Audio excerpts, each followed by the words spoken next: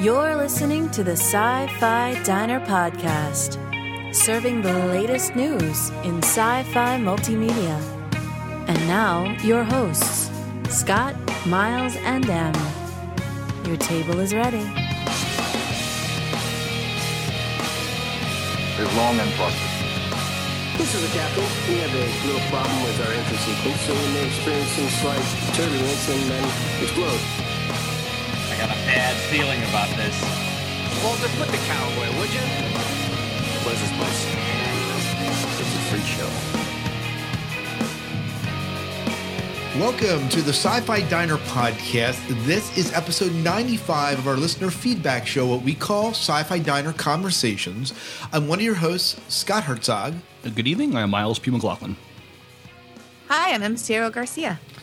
And we are here tonight to talk about everything that's going on in the world of sci-fi, or at least a lot of it, and talk about what we're excited about and what you're excited about. And we're coming up with Thanksgiving here in the U.S. I know that not every country listens to that or celebrates that, I should say. But, I'm really thankful for our listeners, and that's kind of what this show's about. I am too. We have some fantastic listeners. We're having a good time just talking about sci-fi and letting us know, hey, maybe you should check this out too. And it's like, oh yeah, this is pretty cool too. Yeah, absolutely. I learned just as much from them, and I'm thinking a lot of people retweeting when we post, and I lost you guys. Retweeting when can you hear us? Can you hear me? I can hear you now. Can you hear me now? I feel like I'm on a Verizon commercial. Sorry. Yeah, but no, that's fine. But yeah, a lot of retweeting. I can't even speak here. A lot of retweeting and sharing the love when we post, and that's always awesome. And a lot of people supporting us through the Amazon affiliate store that we have. Black Friday's coming up, Black Thursday in a lot of places. But if you are looking to go out or shop this holiday season, we would love to have you support us by contributing to the Sci-Fi Diner. Just go to the Sci-Fi Diner page, scifidiner.com, and shop through our affiliate page. And we would love to we get a little bit of a kickback, and you get your shopping done. It's all good for everyone. Amazon is a great store, has just about everything you could possibly need, and especially for Christmas. Yeah, they have go ahead. Literally the kitchen sink. Yep, literally. You can order everything and the kitchen sink because they have those. I have bought a stovetop through Amazon. Okay. And installed Really? it myself. Yep, I did. Yep. Nice. So, yeah, you can literally buy the kitchen sink. I'm sure if you search kitchen sink, you can buy it, but that's for sure. Well, let's talk a little bit about what we're kind of into or what we've been watching, and if it's TV shows and the like, we can mention them, but we'll probably talk about those a little bit later. But what are some things that we kind of consumed over the past couple weeks here in the world of sci-fi? Em, can I put you on the docket, being that you've had so much time off? What have you been consuming in the world of sci-fi? I've been consuming a lot of Percocet. And that made all the sci-fi you watched even more interesting. It made it more tolerable. I finally got through Lord of the Rings, the audiobook. Oh my God, so much singing. Enough with the songs. The road goes and then ever. Sorry. Oh my God. And then I'm on Game of Thrones, the audiobook, which is much better to have the story be told to you than try and tell yourself the story. I think because I've watched the TV show so much, I expect something and I'm not getting it from reading it.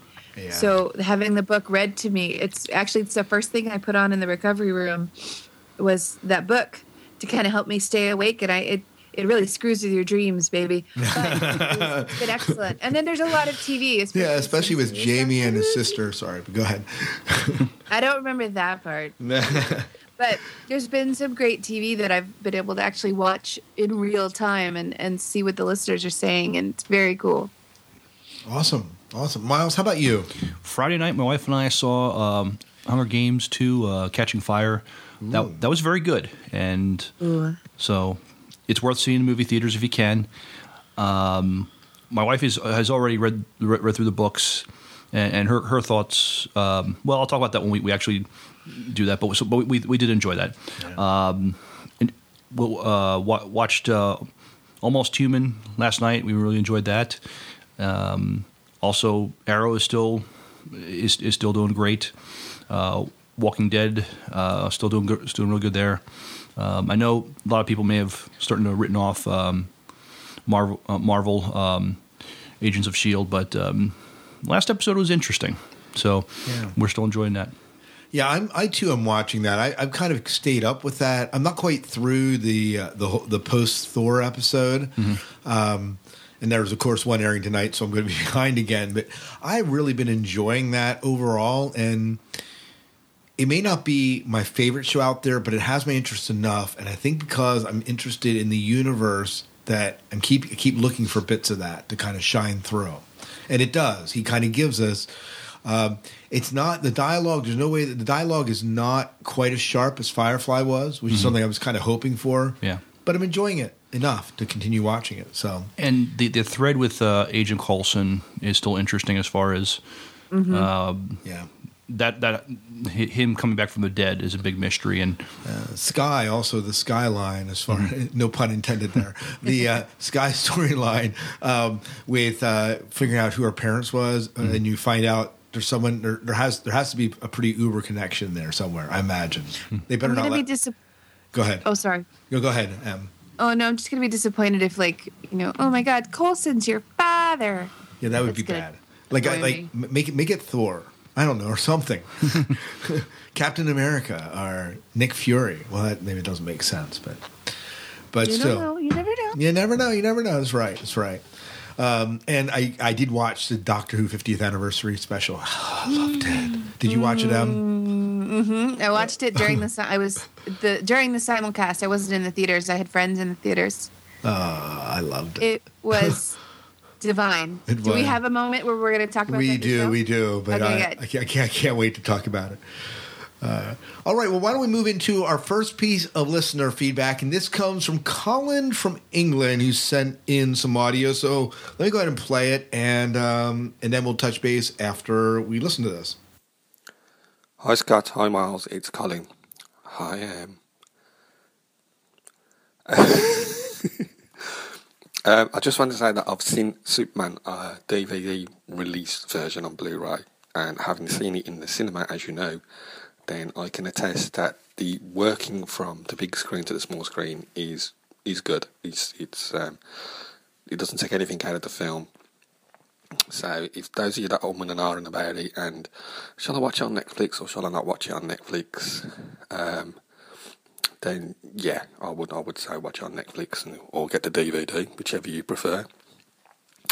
Also over here, the BBC is singing its own praises after breaking the world record for the most simulcast episode of Doctor Who ever, and apparently they broke various other records in the process as well. So BBC is over the moon about the success of the 50th Day of the Doctor episode. I dare say you'll get loads of feedback in about that too, so I'll leave that to the Whovians, as we say. The other thing that's going on over here is I did some checking because about Atlantis, and apparently it's supposed to be coming to BBC America next year. So I sent some emails off and stuff. So you guys might be able to enjoy it on BBC America next year. It's made by the people who made Merlin. So if you enjoyed Merlin, then you'll enjoy Atlantis because it's very much in a similar vein, but obviously with Greek mythology as opposed to ancient British mythology. So, yeah, check it out if it comes over. It's worth a try. I'm still watching Agents of S.H.I.E.L.D. and I'm still enjoying it. It's nice that they tied in recent episode with the movie For Dark World. But you don't have to have watched For the Dark World to know about it because the episode stands on its own. But if you have watched the film, you can kind of tie it in your own head. So yeah, that was a good recent episode. I still think it needs to increase in pace though. It's still plodding a bit, so you need to up the action more and up the tempo a bit more. But they are doing this thing at the end of each episode now, where you get another snippet of who or what is Agent Coulson. So I dare say that's the thread that's going to run through it. But I can also see some people, if you drag a thread on too long, people get annoyed and fed up with it. So I think they need to wrap that up before the end of the season or series. So, but yeah, not a lot else happening on the telly over here. As you know, it's this time of year when the media is gearing up for Christmas. and our TV is just full of reality TV rubbish, which I don't watch. So roll on next year. Although Hunger Games is coming out soon, so that'll be something to look forward to. So anyway, take care, guys. I'll speak to you soon. Live long and podcast. Oh, just remembered, I forgot to say how neglectful of me. Thank you very much for the 100th episode voicemail. And I think you would be doing the Diner listeners a disservice if you didn't play it, because it's freaking hilarious. I was holding my sides laughing, and you need to work on the accents a bit more, guys. But yeah, greatly appreciated doing it. So yeah, I'm sure Em would like to hear it and all. So yeah, thanks a lot, guys. I really, really appreciate that. I'll go again now. All right. Well, thank you, Colin, for calling in and giving us your thoughts on the various shows. And we're glad you enjoyed our 100th episode voicemail. We'll play that. Do you want to hear that? Yeah. All right. Well, we'll play that here in just a second. Should we make her wait, or should we play it now and then go into the feedback? We can go into the feedback. Yeah. We'll go into the feedback and we'll play it here in just a little bit. So Colin said that Superman translated well over to DVD. I've been meaning to rent that again because I only got to see it once in the theaters. It was so good. I definitely have to see it again. It was good. I mean, we did a whole review show on it. I liked it, and it wasn't perfect, but it was good. And have you seen this on DVD since it's been out? I haven't. I have a digital copy, I haven't. Kind of. You're not surprised by that, are you? Not at all. You probably had that like the day after it came out. I did download it the day it was available. Thank you. I am waiting for a box set because I know that there will be one. Yeah. Because there will. Yep. So that's what I'm waiting for, is the Blu-ray box set. Yeah. And the Doctor Who simulcast Guinness Book of World Record period, where they simulcast, it was, I think, the most people. I don't even know what the number was. It was huge. Mm-hmm. It was huge. That's amazing. Yeah, it was pretty amazing. I saw pictures of what it was Stephen Moffat and Matt Smith and the Guinness Book of World Record guy all standing there with a plaque, Nice. So what does this mean? The fact that they've gained it, that England's all abuzz, that Britain's all abuzz that this happened, and they set the world record. What does that mean for us as fans?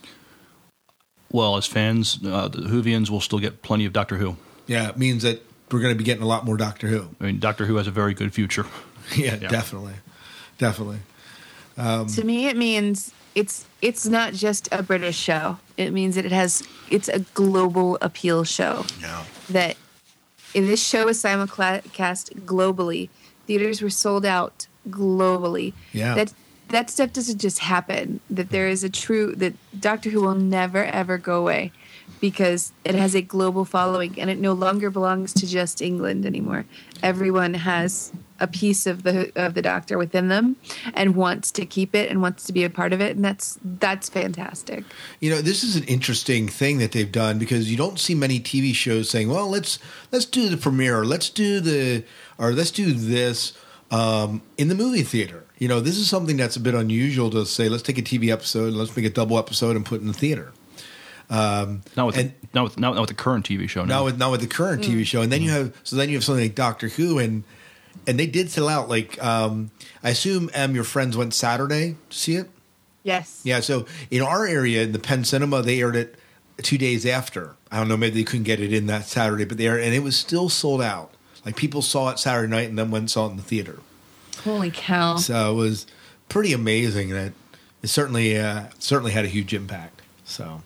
I did not see it in the theater. I downloaded the digital copy of it, but I supported it. But I loved it, and it was. We'll talk about that a little bit more. Atlantis. We talked about this briefly. We said, well, it's not available here, and apparently we're getting it next year. It was shown on Saturday. What was that? They showed it on BBC America after the second airing of the Doctor Who special. They showed it on BBC America. Did you watch it? I don't know. I fell asleep. Okay. Okay, so I'm medicated. Right. So that's part of it. But I didn't fall in love. So I need to sit down and see if they've released at least that pilot episode for watching. So you kind of jumped into maybe like you maybe jumped into like the middle of the series or something? No, I watched it's the very first episode of who this dude is and how he ended up in Atlantis and why he's so important. And I'd like to see it completely because I saw the commercial for it while I was watching, and while I was watching Doctor Who. I wonder if it's something they might change their mind on because I was not expecting to see the Atlantis preview, that pilot taster that on Saturday. But maybe one of the listeners might have more info on that. I just haven't done the research. Right. And if you have more info, let us know, listeners. 1-888-508-4343. And as far as Agents of S.H.I.E.L.D., he's talking about the tie-in episode, which of course ties into Thor and the whole in the movie that was just released. Not needed to necessarily watch that because I didn't watch Thor in the theaters or the second Thor in the theaters, and I've been enjoying it. He's kind of said that that Agents of S.H.I.E.L.D. needs to up the ante. What are your thoughts on that? Emma, you're watching Agents of S.H.I.E.L.D. What do you think about that comment? I don't really understand the comment. I'll tell you the truth. But let me think about it. Again, I'm medicated. Give me a second. Right. You can't compare the show to the movie. Right. You just can't. And when you go from movie to show, yes, they need to put more money into the pot big time and bet high to keep up. But I think for a TV show, they're doing pretty well. The storyline is interesting. There's some little hints of interesting things here. There's hints of very cool cameos, kind of like, we had with Fury. So maybe that's what he's talking about, that it has to keep up with the movie. But I don't think it needs to. I think the thing that bothers me is at the end of the episode, he's right. They drop these hints of these big things like what happened in Tahiti or, what's going on, like who is what's-her-face's parents. Sky's. Thank you. I couldn't remember the name. Sky. We just got on talking about, but who's Sky's parents? And I just couldn't, and you're like, but then they don't really follow it up quite as much as maybe you wish. And is that a Whedon thing? Is that a Whedon writing style thing? I don't know. I just don't recall him doing that. He certainly didn't do it in Firefly. No, he definitely didn't do it in Firefly. Did he do it in Dollhouse? Maybe a little bit. Yeah, I don't know how many. We can look this up on IMDb, which I'm not going to do right now. But is Whedon penning all the scripts for these shows? I don't think so. I think he's just kind of. His brother and his sister-in-law are. Right, I think he's involved in storyline. I don't think he's penning. I think you're right. Yeah. By the way, just a little side note. This is kind of a Whedon. You said brother and sister-in-law. The whole Dr. Horrible sing-along blog where they have Neil Patrick Harris singing. I was watching a episode of Batman: The Brave and the Bold with my son, and they had a total musical episode, and the villain is sung by Neil Patrick Harris. Cool. So I thought, oh, look at this! So that was really good. I forget the name of the episode, but it was awesome. But anyways, a little side rant in that. But thanks, Colin, for sharing your thoughts on those. And we'll play. Just for you guys' sakes, and so Em, you can hear this too. This is the feedback that we gave Colin on his 100th episode of reaching his milestone. So that's all I'm going to say to that. Here it is.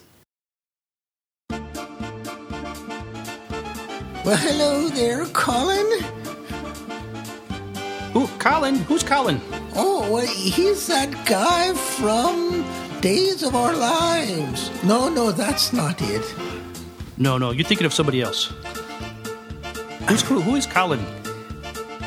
He's that guy from that Star Trek show. Oh, right. He. I hear he's turning 100 years old. Oh, okay. I feel bad for him then. Yes, he's joining the podcasting geriatric community. We should welcome him. Yes, we should give him a care package. Yes. We'll send a package of Depends. Yes, and Geritol. Yes. Oh, don't forget he'll need something to clean his false teeth. Oh, yes, his dentures, right? Yes. Has anybody seen my false teeth anyplace? No. Oh, I think they went in the trash compactor. Oh, okay. Well, Colin, we just want to wish you the best for your 100 episodes. Thank you for everything you've done for the Sci-Fi Diner podcast, everything you post on YouTube for us. We love you, man, and we look forward to continuing our relationship with you and for another 100 episodes of Trek News and Views. And Colin, congratulations to reaching 100 podcasts. Many podcasts don't reach that, and so the fact that you kept at it, your podcast kept getting better and better, and so congratulations to 100, and here's to 100 more. That's right. You have survived. Till next time, Colin. Good night. And good luck. Aw, that was cute. I like that. Anyway, so that was the voice message that we sent to Colin that he was referring to. So, Nice. Yeah. Join the podcasting geriatric community. All right. Nice. Well, let's move into some other listener feedback. This is from Lola, who's a longtime listener, been listening to us since 2010, Miles. Wow, that's a while. That is. That's Jen, her and Gem M, I think, are in competition. Because she's been with us Lola's almost from the beginning. Such a great name, too. I love it. Isn't it? Lola Larisi. I think that's the way you say it. Lola Larisi. That is a Hello. great- yeah, I just love that name. That's great. Wow. So, anyways, this is what she writes. I've been listening to the Sci-Fi Diner since 2010. I first heard you via Fringe Casting with Wayne and Dan. I know you, Miles, and M talk about books sometime, and I thought you might like my book. Trudy Lem, Spaceship Captain Earth Detective. It's about one heck of a crazy, contrary, just plain foul spaceship captain and her co-pilot minder, Aurora. It has a few cuss words, no F-bombs, and one chapter I would consider a little racy. But if that doesn't bother you, I think you'd enjoy the book overall. If you don't want to read it, I understand. We'll read it, of course. And if you know anyone else who might like it, though, I'd love to have you forward a copy.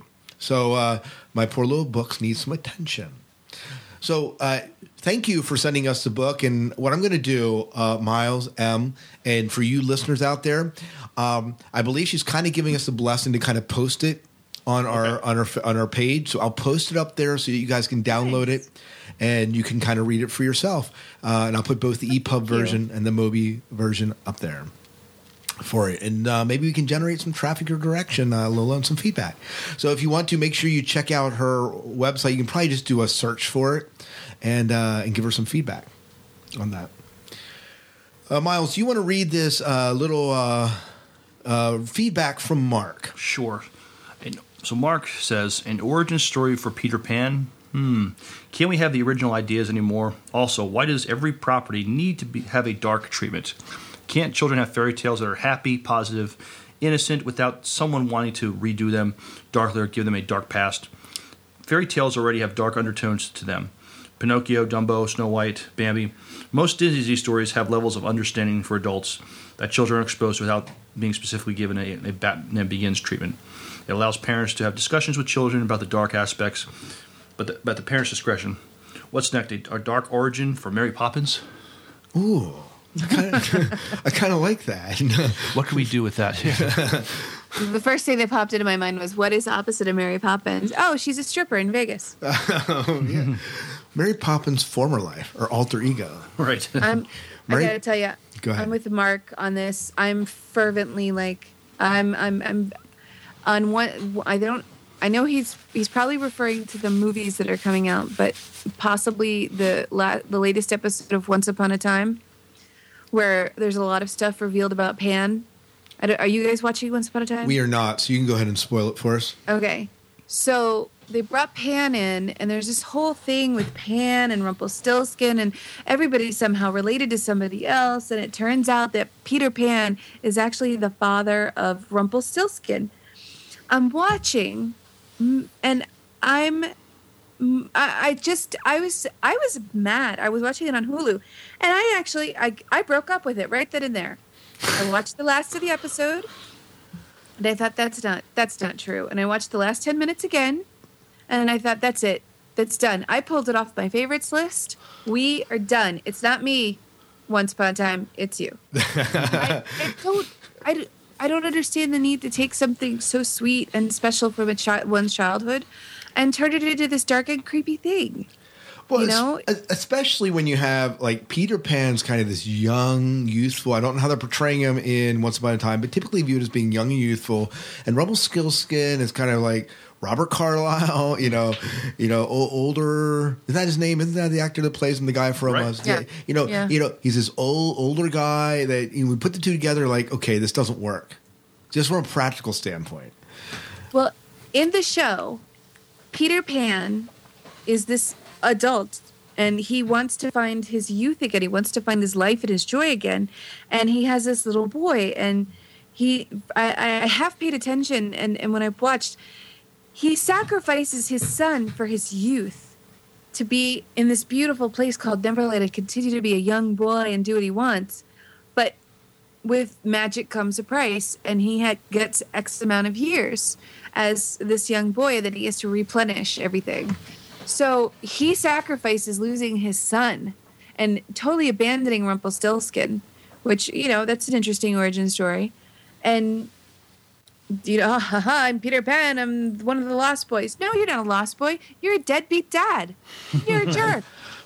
Screw that noise. No, absolutely not. And so in this episode, they've stolen the little boy who saves Storybrooke, who turns out to be the grandson of Rumpelstiltskin, so the great-grandson of Pan, and now he's a deadbeat great-great-grandpa. And just awful. I don't need it. I don't want it. Just cut it out. All right, I'm better. All right.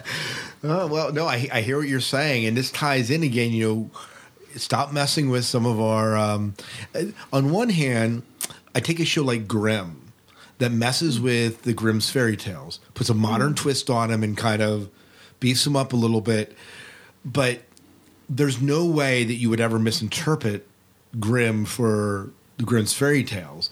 And maybe you can argue the same for Once Upon a Time, but when you come down to, like, well, let's do a Peter Pan origin story, or let's do a Mary Poppins origin story, right? You're messing with something that people have identified a certain, element of their childhood with.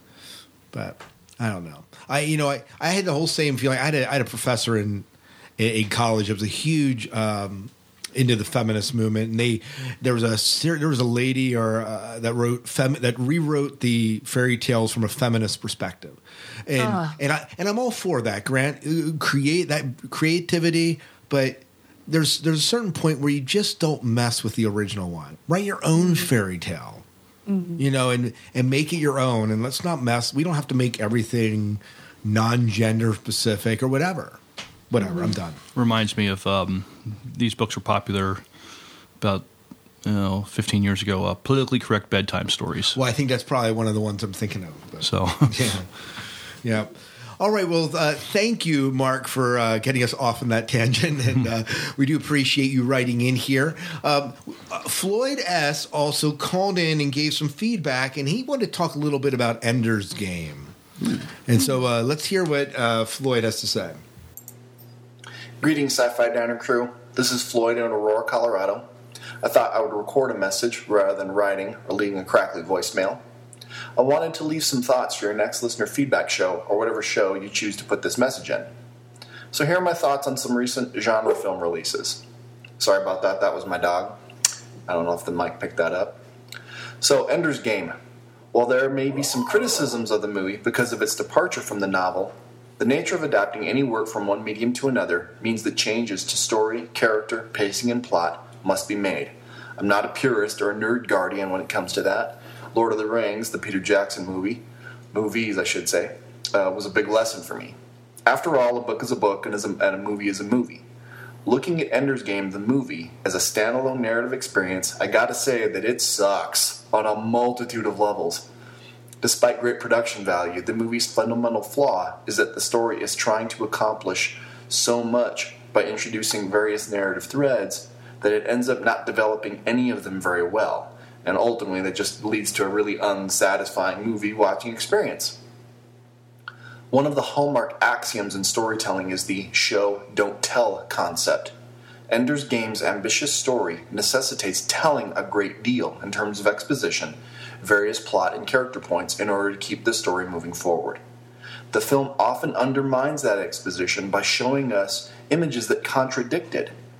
As an example, we're told in a couple different scenes that Ender and his command staff, his crew that are helping him do this thing he's trying to do, we're told that they're being worked to the point of near exhaustion. But whenever we see them, they're energetic and focused and excited, where there's supposed to be this sense of just kind of fatigue and the burden of command and sort of combat exhaustion. It just looks kind of bubblegummy and campy, and they're high-fiving each other, and it just doesn't make any sense. The characters have no room to breathe because the story has to keep moving forward. I didn't really have any chance to develop any empathy or emotional investment in anyone on screen because I felt like I didn't get to know any of them. The performances are very stiff and wooden and lifeless, and the characters seem to be pushed through the motions of the plot. I don't think this is a flaw of the actors, but really a flaw of the writing. To sum up, I would see G.I. Joe Retaliation before I would see Ender's Game again. And what I mean by that is that at no point during G.I. Joe Retaliation, and yeah, I actually watched that movie, at no point during that movie did you get the sense from the movie that it was trying to be good. It unabashedly, unapologetically is just this kind of mindless shoot 'em up, blow 'em up romp. And it's never, in the words of one of my best friends, it never thinks that it's actually a movie. And the problem with Ender's Game is that it thinks it's Ender's Game. It's just convoluted and confused. There are moments in the movie where I found myself laughing out loud at parts that were clearly not supposed to be funny. I just thought it was just an abysmal failure. Contrast that with Thor, The Dark World. I really dug this movie. It was a lot of fun. The action was not, get ready for it, overly masturbatory. The characterization was consistent, and the story accomplishes what it sets out to accomplish. Par for the course with the other Marvel movies. The humor is really good, although I think a bit less would have been better. Too much humor can rob the story of any jeopardy, and suddenly the mighty Thor just becomes a Will Ferrell character with a hammer. I would have liked to see the Sif Thor and Sif Jane dynamic developed a bit more, but all in all, really, it was a solid, fun adventure movie. On the TV front, I'm Huluing Agents of S.H.I.E.L.D. I broke up with TV the last election cycle just because I couldn't take the commercials anymore, and really, after Battlestar, I just couldn't find anything I wanted to watch. But I'm enjoying this movie a lot, or the show, I should say. I'm enjoying Agents of S.H.I.E.L.D. a lot. It's definitely got its flaws, but I'm a big Joss Whedon fanboy, and I love the surrogate family dynamic that the characters have. And while it's often way too campy for my taste, a big part of the fun for me is watching the larger story unfold, so I'm pretty much in. And I do like the characters a lot and the dynamic between them. On the book front, I'm about halfway through A Feast of Crows, which is the 4th book in the Game of Thrones series. I'm looking forward to the Blu-ray release of Season 3. I think that's in February. Kind of on the periphery of that, I would like to recommend a book. I'm rereading a book called Zombie Spaceship Wasteland by Patton Oswalt. Patton Oswalt's a stand-up comedian and a character actor, and while this is not a sci-fi work in the strictest sense, in the sense that it's not a sci-fi work at all, I really highly recommend it. I hesitate to describe it as a book about growing up geek because it's really much more than that, but there is much a geek can relate to. As an example, there's a wonderful epic poem where he describes the conflicts of dawning sexual awareness described through a Dungeons & Dragons character, his last Dungeons & Dragons character that he played as a boy. It's got all the smart, funny, insider geek references of a fictional work like Ready Player One, and insider geek references on every level: music, books, comic books, video games, movies, TV. But where the book really gets you is that this is a very grounded real-life experience of a real-life dork trying to find his way in the world. I love Patton Oswalt's stand-up, and as good as his stand-up is, he's an even better writer. So I really encourage you guys to check it out. So that's it for now. I hope you guys are doing well. I'm always looking forward to the next episode dropping in the feed. Take care, and I'll chime in again soon. Have a good one. Well, thank you, Floyd, for calling in. Yeah, he was the guy that got us on that one quick of being the masturbatory influence, remember? Floyd, we really appreciate you calling and giving us your thoughts. I just wish he had an opinion about Ender's Game. He absolutely he has to stop being on the fence, that's for sure. I know, he needs to make a decision one way or the other. Well, you know, Em, this is a bit of a different take on Ember. We kind of talked about, from our end of things, about to see Ender's Game or not to see Ender's Game because of the author and his political ideals and stuff like that. But he doesn't even address that. He says he attacks the movie on its own. Mm-hmm. Any thoughts on what he said, Em? He was harsh. Yeah, dude. I appreciate someone's. I mean, these are his deep opinions, and they were well constructed. And I have not seen the film yet. And I'm getting the two extremes of love it or hate it. I'm not getting a lot of people who like it. His points were a little different about the story wanting to be more than it is and it isn't. I really want to see the film, but I want to see it in the big screen because I want the experience. I want the sound. I want the big comfy chair and the giant soda pop. But I'm wondering now if it's something I should just wait for. Yeah, I don't know. Jim Arrowwood gave this he loved this. He loved it. You know, and it's been so long for me. It's been so long since I've read the book. I'd watch it and probably don't have a lot of connection. And he kind of preempts it. He said, "I'm not really a purist. You know, a movie's a movie, a book's a book." But he kind of attacked it on feeling that the narrative was underdeveloped, too much telling, and not a lot of emotional investments in the character. And I mean, he made some valid points, right? Right. I don't like a spoon-fed story, and the way he's describing it, it sounds like we're being spoon-fed the story. And I've always been under the impression that this book tells itself; it doesn't need to be told. Right. And Miles, you didn't see it, did you? I haven't. I was going to wait till it becomes available on rental, and I still might see it on rental. But no, it seems like Floyd is just his gripe is the way the movie, the way everything was delivered. The way it was delivered, yeah. The way it was delivered, certainly. Well, listeners, you heard what Floyd said. Do you agree, disagree about some of the points he's making here? Maybe even like the movie and still agree with them, and that's okay. I loved how he said he'd rather go see G.I. Joe Retaliation, and that's saying something. But I think you go into a movie like that kind of expecting. Like, I watched White House Down, right? Morgan Freeman and... Oh, my God. Did you? I did. You know what? It's a good shoot-'em-up action movie. I'm not going in there expecting great dialogue, even a phenomenal story. I just want to see explosions, shootings, blood spat. That's all I want. That's all I want. Right. And I'm getting it. I'm getting it. Because it's not trying to be the next Academy Award winning movie. But that, and I want to see Morgan Freeman, but because he's just awesome.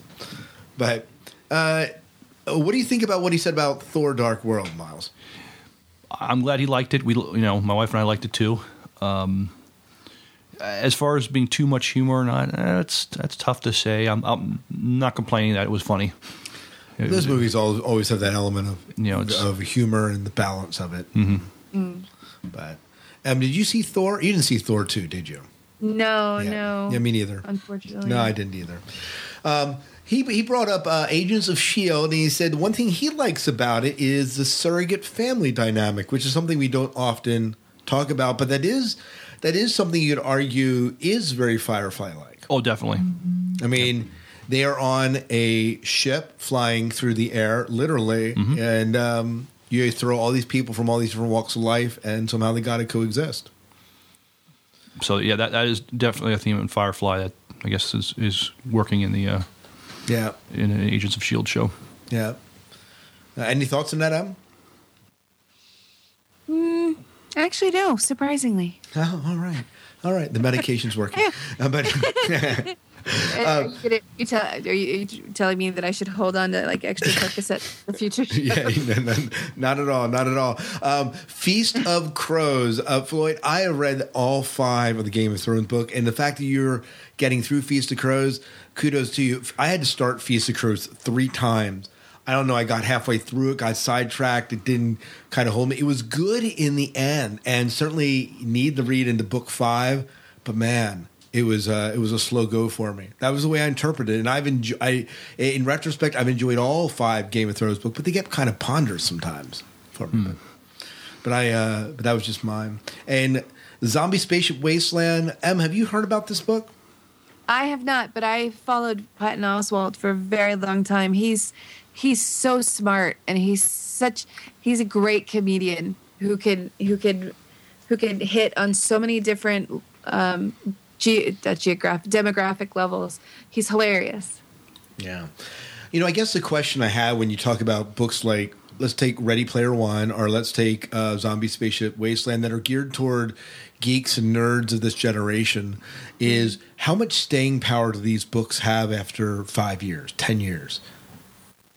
I'm not saying it's not good. I'm just saying that you take a book like George R. R. Martin's Game of Thrones series, or Lord of the Rings. These books aren't confined to necessarily a time and place.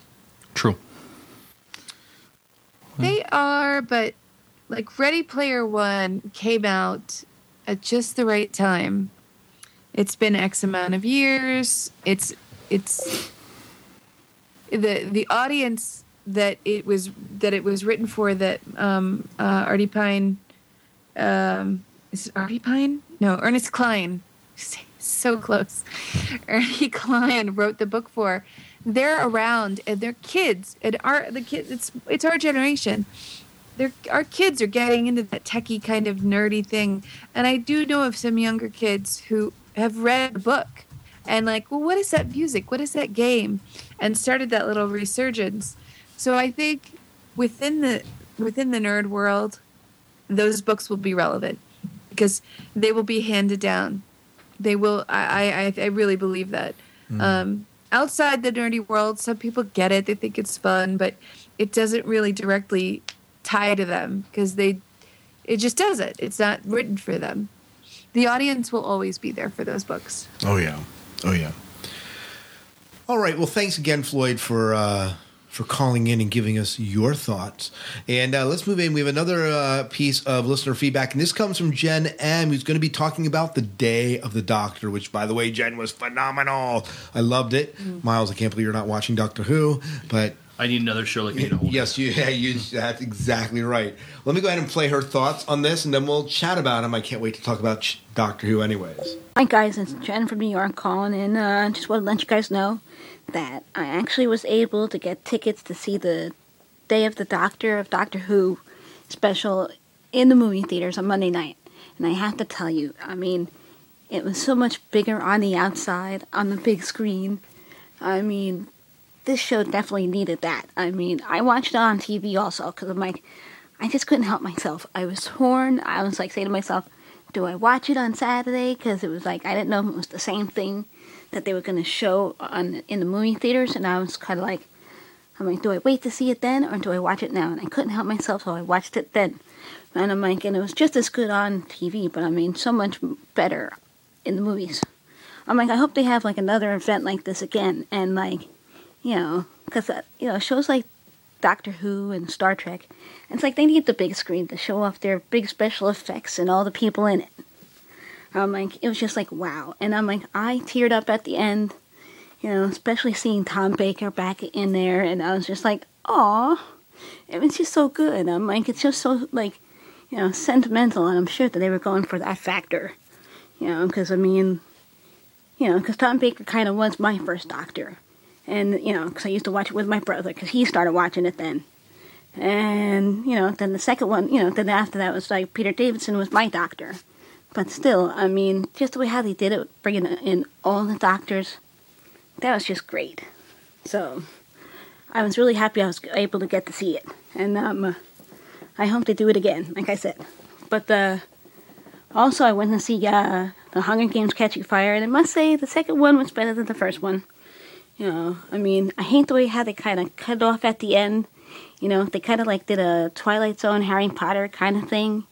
And they kind of just chop it right there. They probably just said, let's stop there, let's just continue making the third one that way. I'm like, that guy that really gets me. I'm like, oh, really? Did you have to end it that way? And we got to wait until the same time next year to see the next one? At least it gives me time to read the third book. And I tell you, Em, these books, I mean, I tell you, it's like, I read the first two, and I'm like, well, I sort of half read and half listened to it on audiobook, because that was the only way how I was going to get through these books. Because the first one in the beginning was really tough to get through. I was like, okay, if I'm going to read these things or try to do that, I'm like, I'm like, that's it. And I'm like, and I really kind of enjoyed it more in audiobook. So that's what I'll probably do, like, after I finish reading whatever I'm reading now. Because, like, who has time these days to really get through anything? But, yeah, so, and it's funny because I was saying to my friend that, I went to see the movie called Mortal Instrument. It was another, like, one of those teen series of books now that they're making into movies.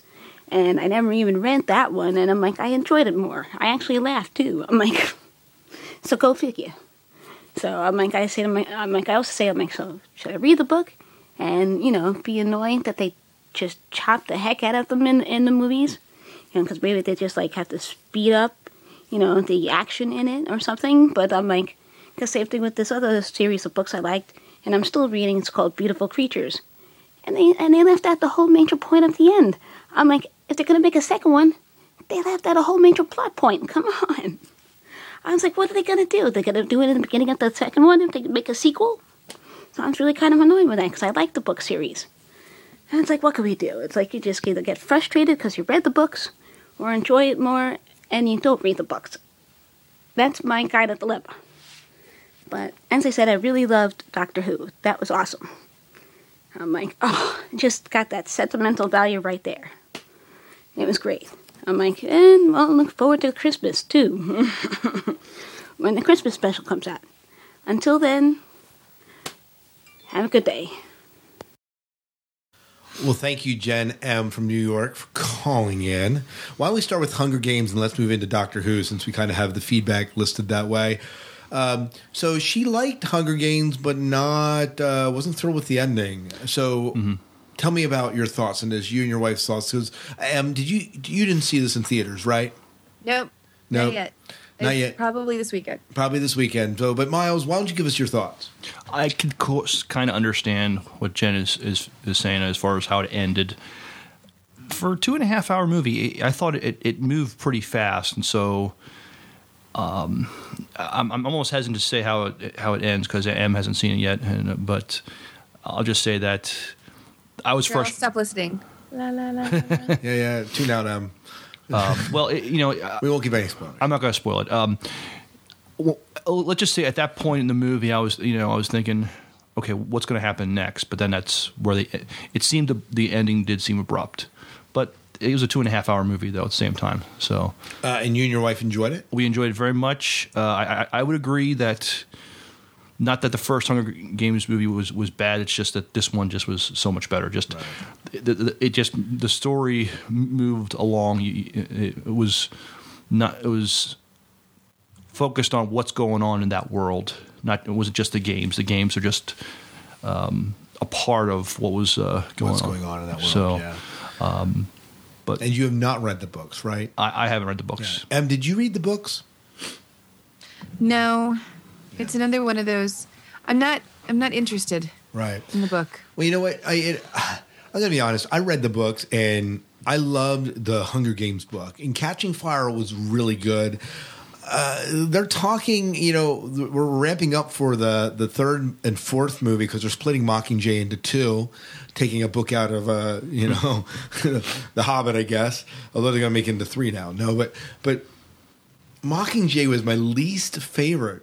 And I heard for the first time another teacher saying, "Oh, I love Mockingjay. It was so great." But Mockingjay was my least favorite of them. Okay. So it'll be interesting to see how it translates. Hunger Games was the book that got everyone hooked on Suzanne Collins. And then when Catching Fire came out, that it continued. And then I heard mixed reviews when Mockingjay came out. So it'll be interesting to see how they translate it to film and whether they continue the great success the movies seem to be having. I heard. I haven't looked at the numbers, but I heard that it had a very strong opening this weekend. Yeah. Well, Laurie S. and Damien both said that they really liked it and it was an excellent job. And so they really were glad to see it, along with you. And Gemma, of course, commented, but we heard from her. Well, let's talk about what she said about the 50th anniversary of Doctor Who's special. And Miles, you're kind of out of this, but why don't we let's talk about this a little bit. What did you think about the 50th anniversary special? So good. I had a grin on my face for most of the. It was out of the Percocet. It was, and it wasn't even because of the Percocet. It was just for reference. I don't take Percocet on a recreational basis. I had my tonsils out on the 18th. Yeah, I guess we should clarify that. Yeah, and there were moments where I didn't get where they were going with the story, and upon watching it a second time, it made a little bit more sense. But I think it's because I was just so much in the glow of, yay, something new and interesting, and the opportunity to visit with my favorite Doctor, who was the 10th Doctor. I love David Tennant, and he delivered what I needed from him, and his interaction with Matt Smith was wonderful. And John Hurt as the missing Doctor was just deliciously portrayed. I mean, he's an elegant actor to begin with. So to have him involved in this collective is wonderful. And the story went on really, really well and beautifully done. And I haven't been a big Clara fan, but I am now. Yeah. And the way that it finished, and at the very end, that wonderful little, this little beautiful dessert treat that would Matt's, spoilers are bound, I'm sorry.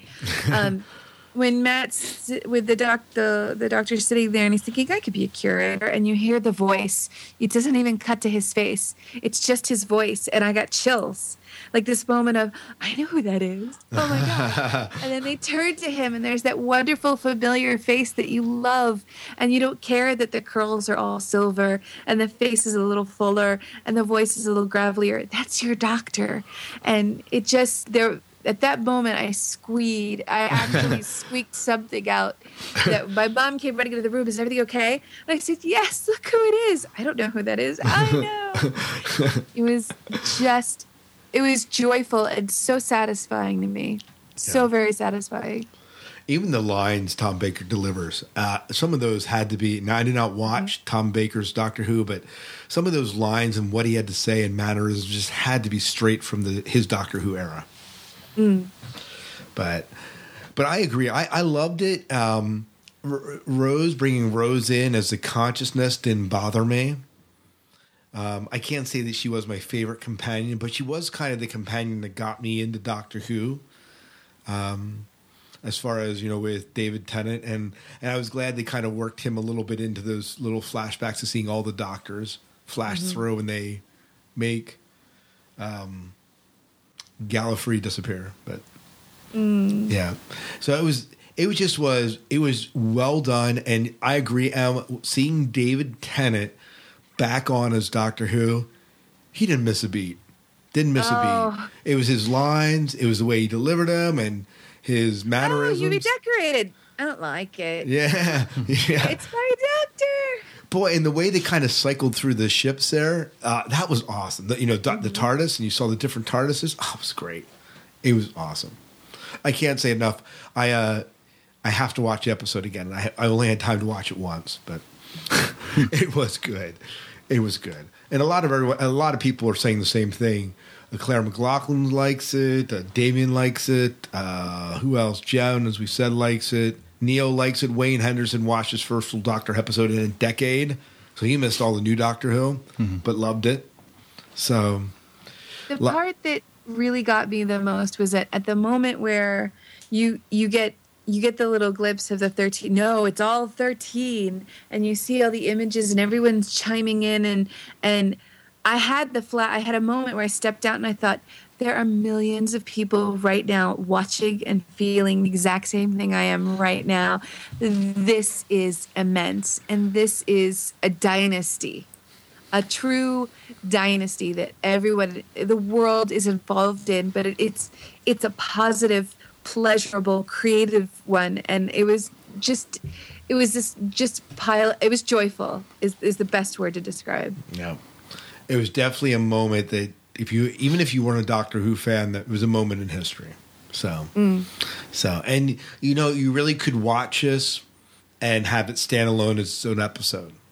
There are a lot of throwbacks, a lot of bones thrown out there for Doctor Who fans, but it did hold together. You didn't have to watch other Doctor Who. You would have lost some of the references, but I think it would have held up.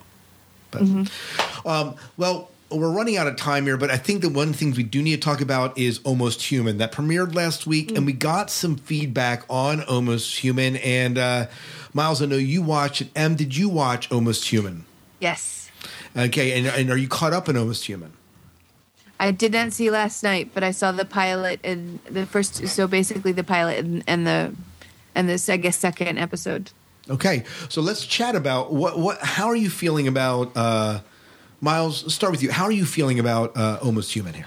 I'm feeling pretty good about it. I liked it a lot. I think Carl Urban and the actor's name who plays his synthetic partner eludes me at the moment, but starts with a D, but I don't remember his name. The character's name is Dorian. Oh, there you go. But I thought they had good chemistry together, so it's sort of interesting. It's like 35 years in the future. Is this plausible that we could have human-like androids running around? But still not too far removed from our present that we can't relate to it. When I heard that the third episode, which I haven't seen yet, really upped the ante. Oh, it did. It was the first I heard mixed reviews about the first two episodes, but I've been hearing a lot of good things about the third episode, which I haven't watched yet. But people are saying this is really solid. And I'm going to tell you, I enjoyed. I only watched the first half of the two-parter that they aired back to back there, and the first episode. I enjoyed the development. I think the synthetic is actually the more interesting of the two characters. Well, in the second episode, it was interesting about Dorian's having a conversation with Carl Urban's character about why do you tell people when somebody dies they go to a better place, and so I was like, well, I guess just to make people feel better, and some people actually believe that, and but Dorian's like, but there's no scientific proof for that.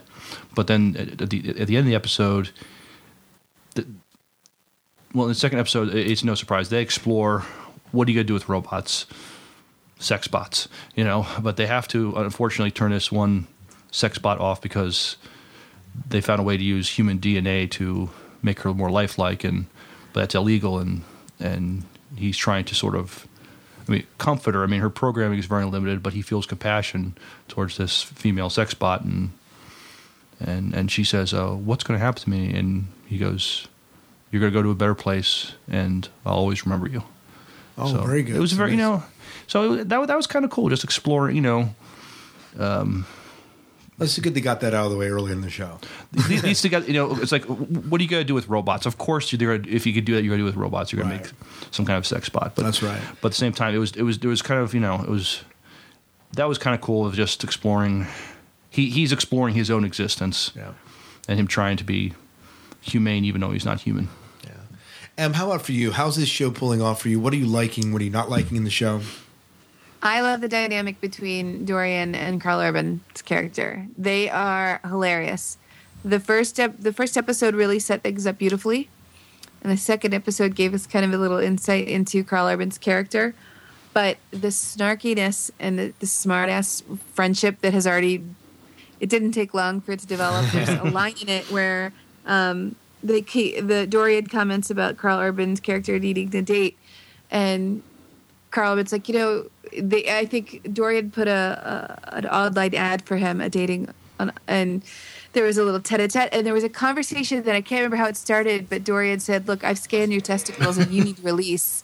And Urban just goes, dude, you scanned my balls?